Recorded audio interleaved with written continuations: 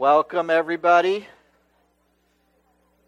Happy 2019 to all of you. Excited to see all of your faces this morning. My name's David Pucci. I'm one of the elders here at Antioch Waltham.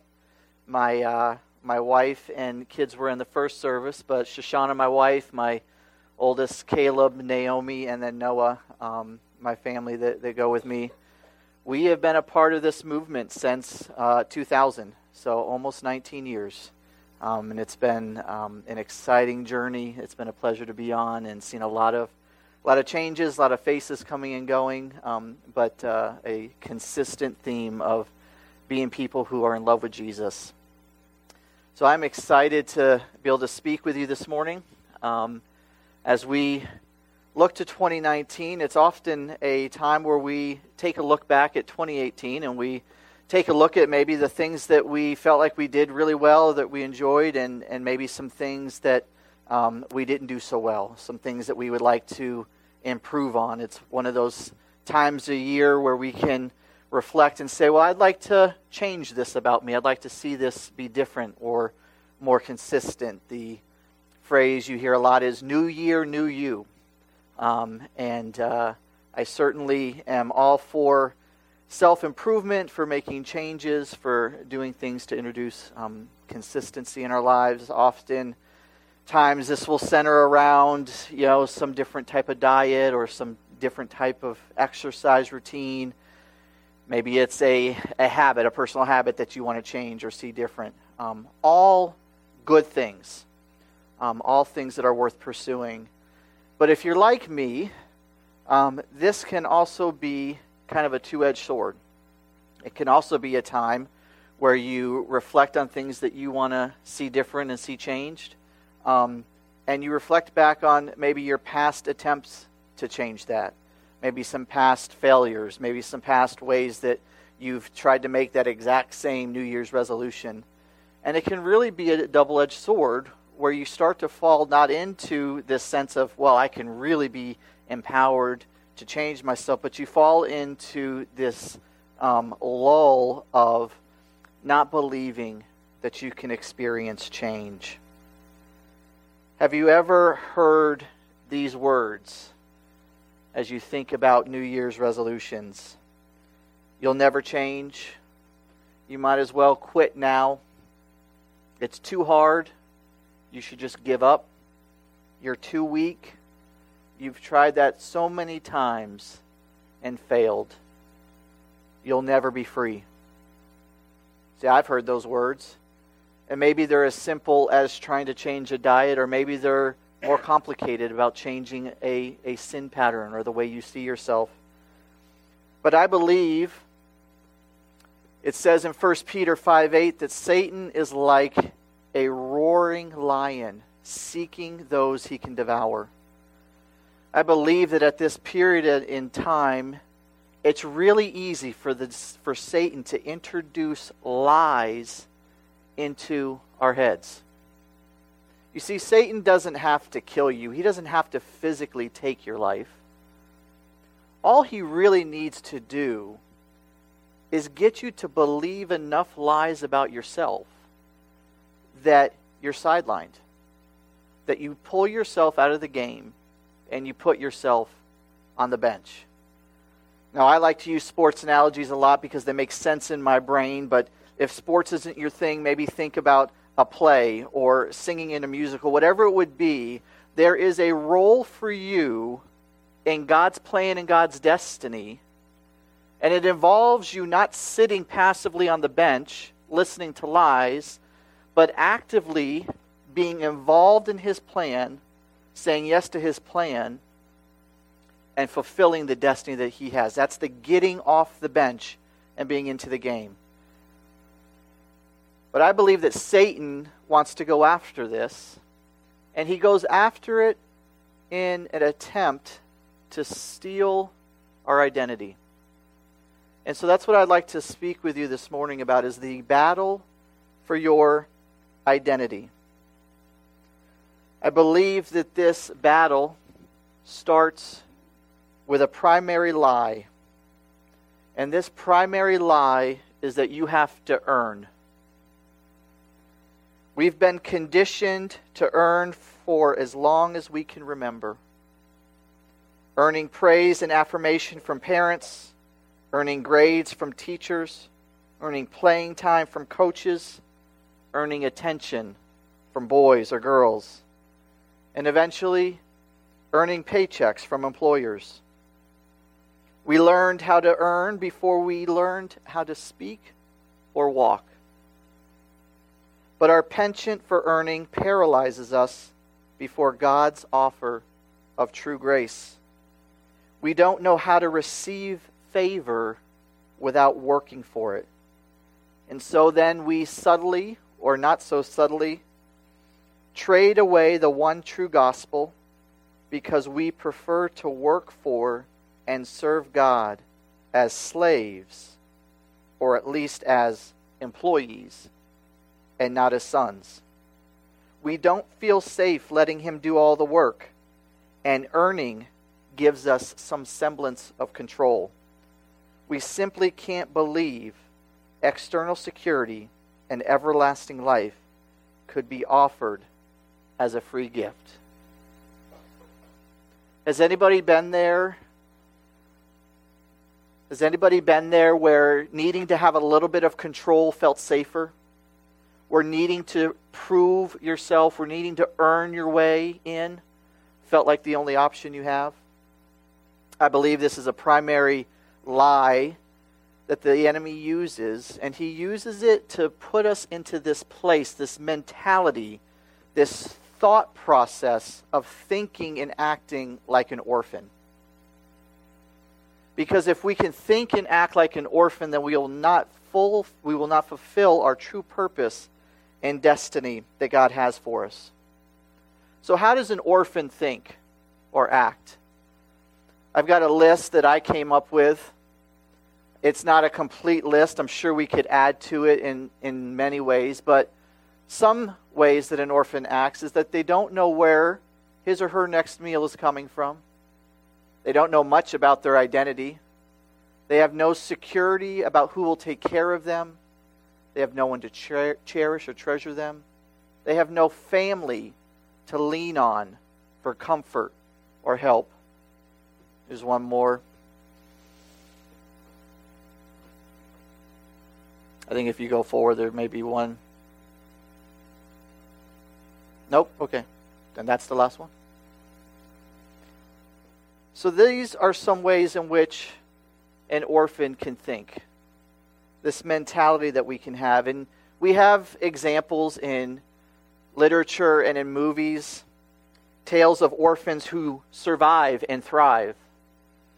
The reality is, though, that if there is no parent present to provide the basic human needs of food, clothing, and shelter, not to mention the other higher needs we have as humans for love, identity, and security, the orphan has to try to find a way to make things happen on his own. The orphan mentality, then, is one of striving and loneliness. The orphan mentality is one of striving and loneliness. We feel like we have to make things happen on our own. The problem is, we can never do enough. We fall into this trap of doing in order to be. So I am going to perform. I'm going to do in order to be accepted, in order to be loved, in order to be valued. It's going to be my performance and what I can do and what I can be. The problem with doing to be is that you're only as good as your last successful attempt. So let me give you an example of how this works in my life. I love to pray for the sick because I love to see the power of God come and change and heal people. And there have been opportunities and moments where I've laid hands on people and I have seen miracles happen and the sick have been healed. Now, what's very easy for me to do is to assume in that circumstance that, well, the reason that person got healed was because of something in me. Must be because I strung together enough really good days, and I had 5 days in a row of a quiet time, and so, hey, I've arrived. God recognized it. He chose to operate through me, and that person got healed. Let's do that again. Now what happens when I lay hands on somebody? Same faith, same belief, and I see nothing. The rug now is ripped out from underneath me, and my confidence, my identity is shattered. And I start to think, oh, must be that I cut my quiet time a little short this morning. Must be that, I haven't prayed passionately in a couple days now. Must be that I'm not doing something to earn the approval of God to work through me. And I will tell you that in my own life, that is a death spiral, and you will just continue to spiral down and down and down. So what I would like to suggest is not doing to be, but being to do. That we be a son or a daughter of the King. That we be a co-heir to Jesus. That out of that being, we then do. The doing flows out of a central place of identity. Nothing happens because of me. Nothing happens because of David's performance, David's giftings. It happens because I am a son or a daughter. It happens because I am in right relationship with the Father. And now performance is thrown out the window. So guess what? If I lay hands on them and they're healed, amen, that's amazing. If I lay hands on them and they're not healed, doesn't matter. Doesn't change who I am. It doesn't change how God sees me. And most importantly, it doesn't change how I see Him. We allow our experiences in life. We allow the answered and unanswered prayers. We allow the disappointments. We allow the things of this world to determine our faith. And if you do that, you are just like the flotsam and jetsam left on the sea. You're tossed about. You have no stability. So I would suggest that we come to a place where we are sons and daughters, where we be in order to do. Living as an orphan results in striving, which results in guilt, shame, condemnation, and ultimately judgment. Living as an orphan is to live with guilt, shame, condemnation, and ultimately judgment. And that is a place that the enemy wants to keep us, because if he can keep us way down with guilt and shame, he knows we will never be able to fully embrace our calling, our purpose, and our destiny, and we will remain on the bench. He doesn't even have to put us on the bench. We'll put ourselves on the bench. We'll say, God, I'm not good enough. I always mess up. I keep sinning. I can't get free of this sin pattern. I'm never going to be free. I might as well just give up. And the enemy's like, job done. Don't even need to mess with you anymore. You're on the bench. Guilt, shame, and condemnation results in a sin-conscious life. It results in our focus being on our sin as the primary thing. It's all we can see. It's weighing us down. Heavy chains that we can't get freed from. That sin-conscious life, we see that in the story of the prodigal son. A sin-conscious life says, as the prodigal son, I can never come home. I can never come home even though there's a loving Father waiting for me. The sin-conscious life says, as the woman caught in adultery, and as Jesus stood over you and said, woman, where are your accusers? And she said, there are none. And he says, neither do I accuse you. The sin-conscious life in that scenario says, they're still standing over me with stones. And they're always going to be standing over me. And they're always going to be looking to throw stones at my guilt and my shame.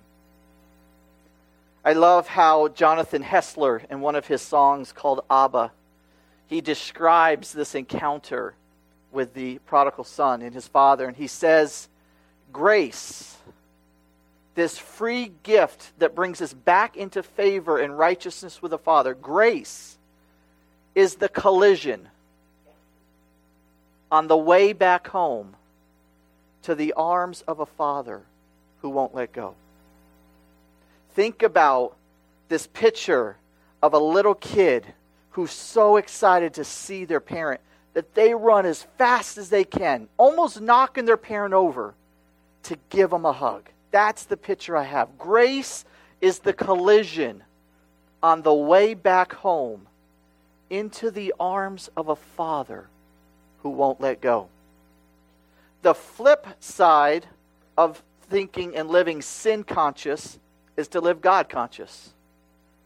It's to live with the fact in mind of who He is, who He says you are, and what you think about Him. It is not to live with guilt, shame, and condemnation of sin. Now let me just very, very briefly clarify. I am not suggesting, nor will you ever hear from this pulpit, that grace is an excuse to sin. Grace is not an excuse to sin. Paul is very clear about it, that we are not to take grace as this opportunity to just keep on sinning. Grace enables transformation. And that's what we believe. That through this gift of grace, this free gift that we could not earn, but that we receive, we are able to live God conscious of who He is, who He says we are, and what we think about Him, and to have our lives transformed.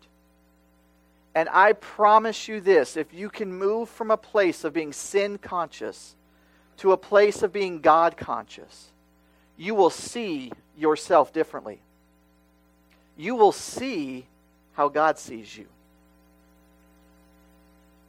And just as important, when you go outside of the four walls of this church, you'll see other people differently. Because you're no longer going to see them through the lens of sin. You're no longer going to see them through the lens of guilt, shame, and condemnation. You're going to see them through the lens of your loving Father. And you're going to know that what you can speak over them is exactly what God is speaking over you. You are loved. You are valued. It'll change how we interact with our world. So if we're not to live as orphans, if we're not to live under the heavy weight of guilt, shame, and condemnation, then how are we to live? Let's take a look at Romans 8. I believe it gives us a beautiful picture of how we're supposed to live. Think back to that list I had of that orphan mentality. The mature children of God are those who are moved by the impulses of the Holy Spirit. And you did not receive the spirit of religious duty, leading you back into the fear of never being good enough. But you have received the spirit of full acceptance, enfolding you into the family of God, and you will never feel orphaned. For as He rises up within us, our spirits join Him in saying the words of tender affection, Beloved Father. For the Holy Spirit makes God's fatherhood real to us as He whispers into our innermost being, You are God's beloved child. Quite a difference, quite a contrast to living as an orphan, to living under guilt, shame, and condemnation. Some of the things I love in that section of Scripture, it says, you did not receive the spirit of religious duty. That's that earning. That's that performance.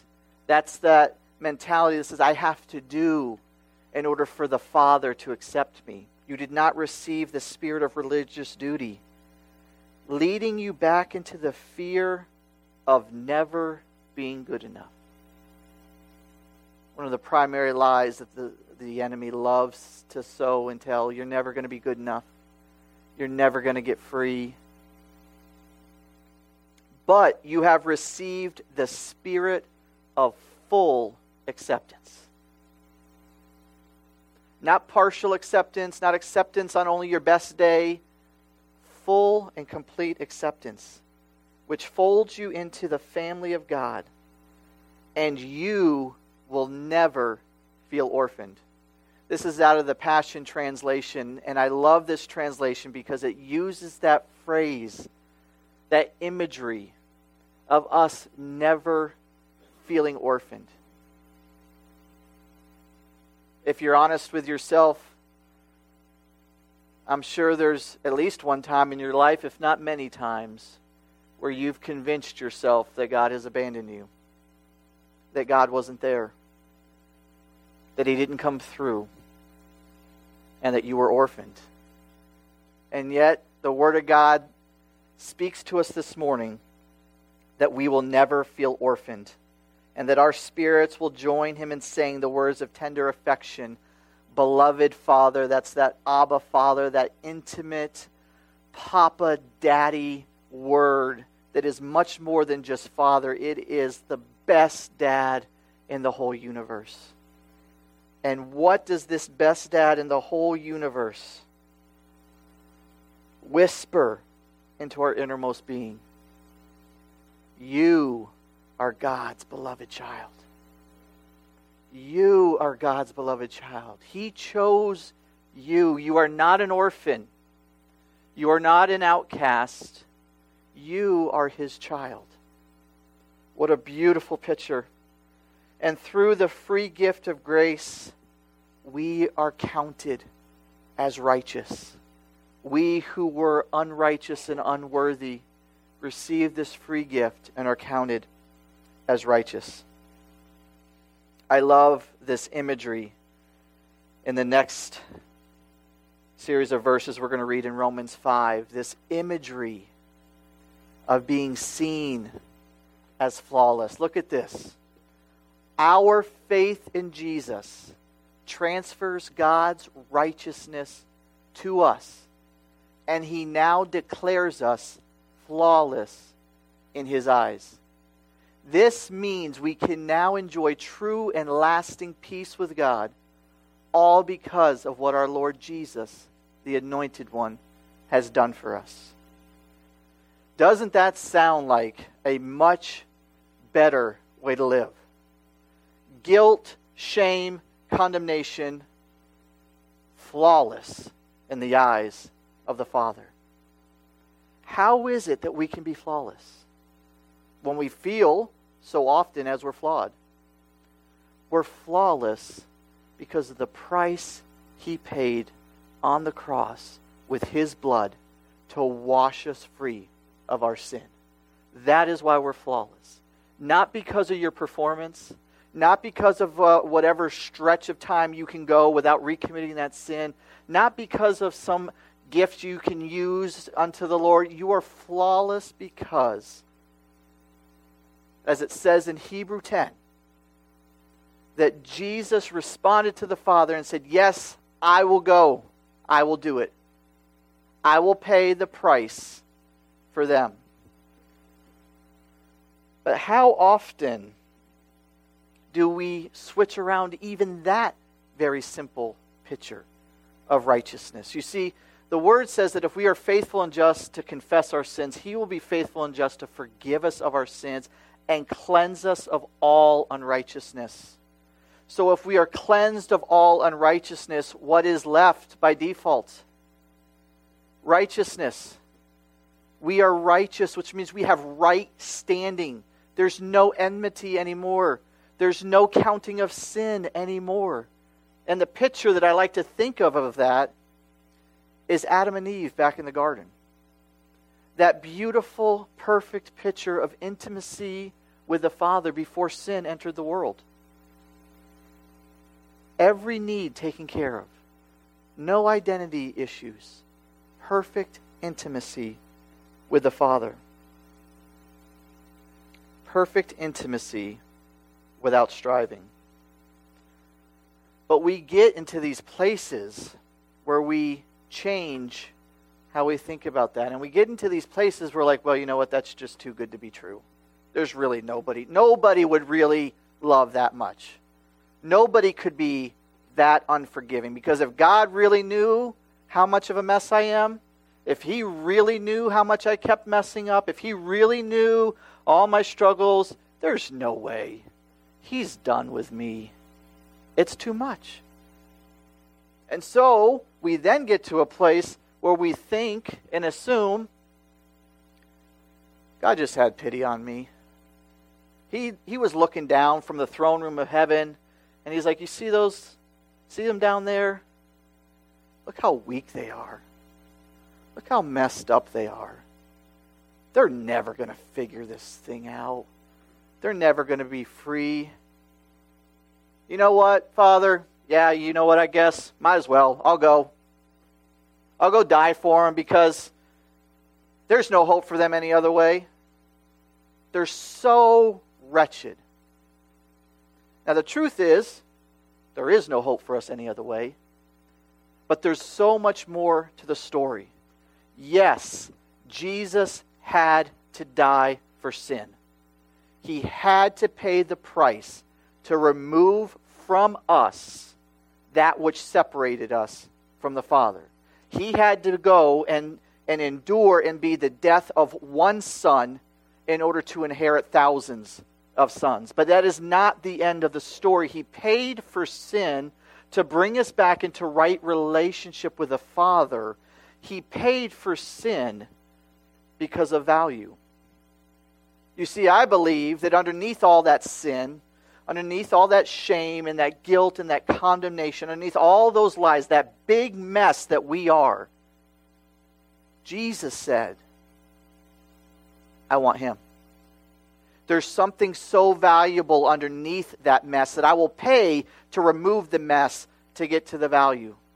I choose Him. I choose her. I say often that the price paid for something determines its value. Nobody would go onto a car lot and look at a car that's $20,000 and suggest that they pay $30,000 for it. We would never do that. In fact, we would actually try to pay $20,000 or something less than $20,000 so we can go home and say we got a really good deal. Nobody pays more than what something is valued. And so what does that say about our God, our Father in heaven? That He bankrupted heaven to get to you. That He emptied the bank account of heaven. There was nothing left when He sent His Son Jesus to die for you. He paid all of it to get to you. That is your value. You are not an orphan. You are not worthless. You are not abandoned. You are not undesirable. Jesus went to the cross to get you. And He wants you to not live like an orphan, but He wants you to live in freedom. And I believe that today is just as good a day as any to say, this is my day of freedom. And I am going to leave guilt, shame, and condemnation behind. And I am going to embrace the vision that my Father has for me. A son does not strive to receive acceptance. A son rests in peace because he is seen as righteous. And now when you do the work of God, the results are not what determine your status. You have unconditional love with zero performance strings attached.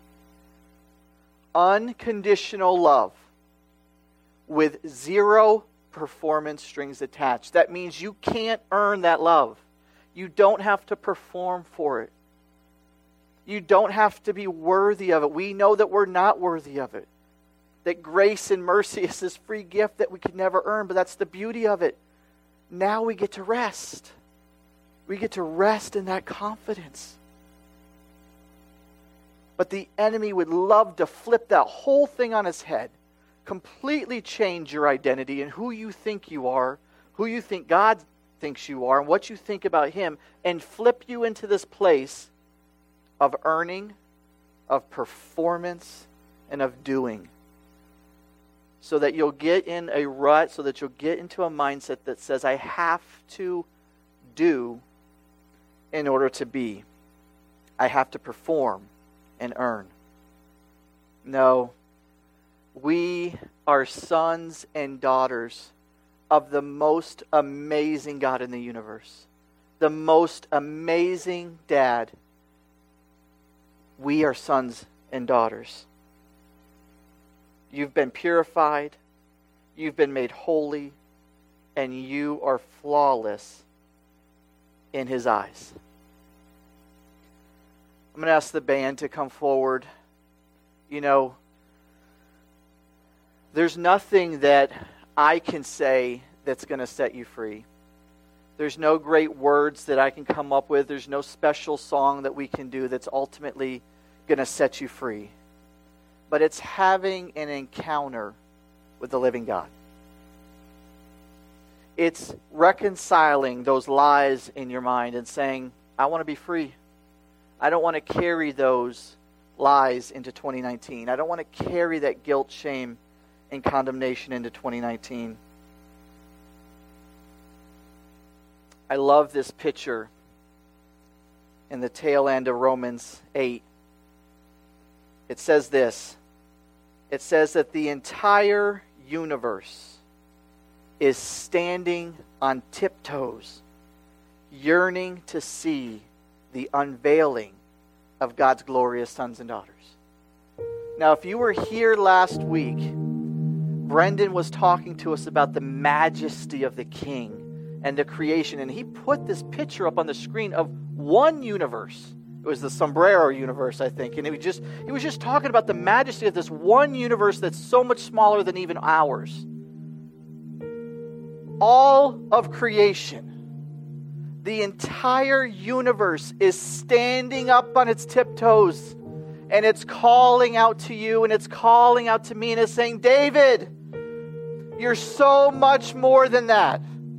You're so much more than those lies. You're so much more than your past. You're so much more than a sin pattern that you feel like you can't get free from. You are a son and a daughter of the living King. You are a co-heir, and I have purpose and destiny for you. In fact, I was knitting you together in your mother's womb, and I was speaking over you. And I was speaking destiny, and I was speaking purpose over your life. Not to live bound by sin, but to live free, to be a son, to be a daughter in order to do. Because if we get to that place, God not only can, but He will use us. He will speak into our life. He will release us into purpose. You will see amazing things happen because you will look at yourself different and you will look at others different. And so how do we respond to that this morning? I believe that this morning there can be two responses. There's probably many more, but two primary responses. If you feel like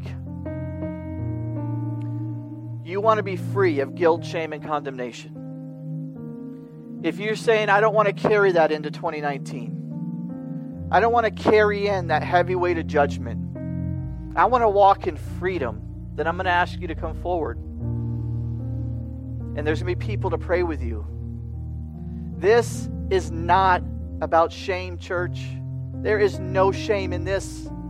If you heard anything I said, it's that we all are underneath that, but we all have access to freedom. It is about freedom this morning. Guilt, shame, condemnation, if you want to be free from that, you can come forward, let people pray. When I read that verse about the entire universe standing on tiptoes, waiting for you to be unveiled, waiting for you to come forward and step into your purpose and destiny as a son or daughter of the King, if you're saying that's where I am and I want a word, I want some kind of breakthrough, I want somebody to pray with me that ushers me into a new way of living in 2019, then you can come forward over here and we're going to have people that will pray for you to receive that. And if there's just something else in your life and you're like, look, I just need to come forward, come on forward. This is not a formula, right? This is about freedom that He paid in full. Respond now, church. We'll have people ready to pray for you.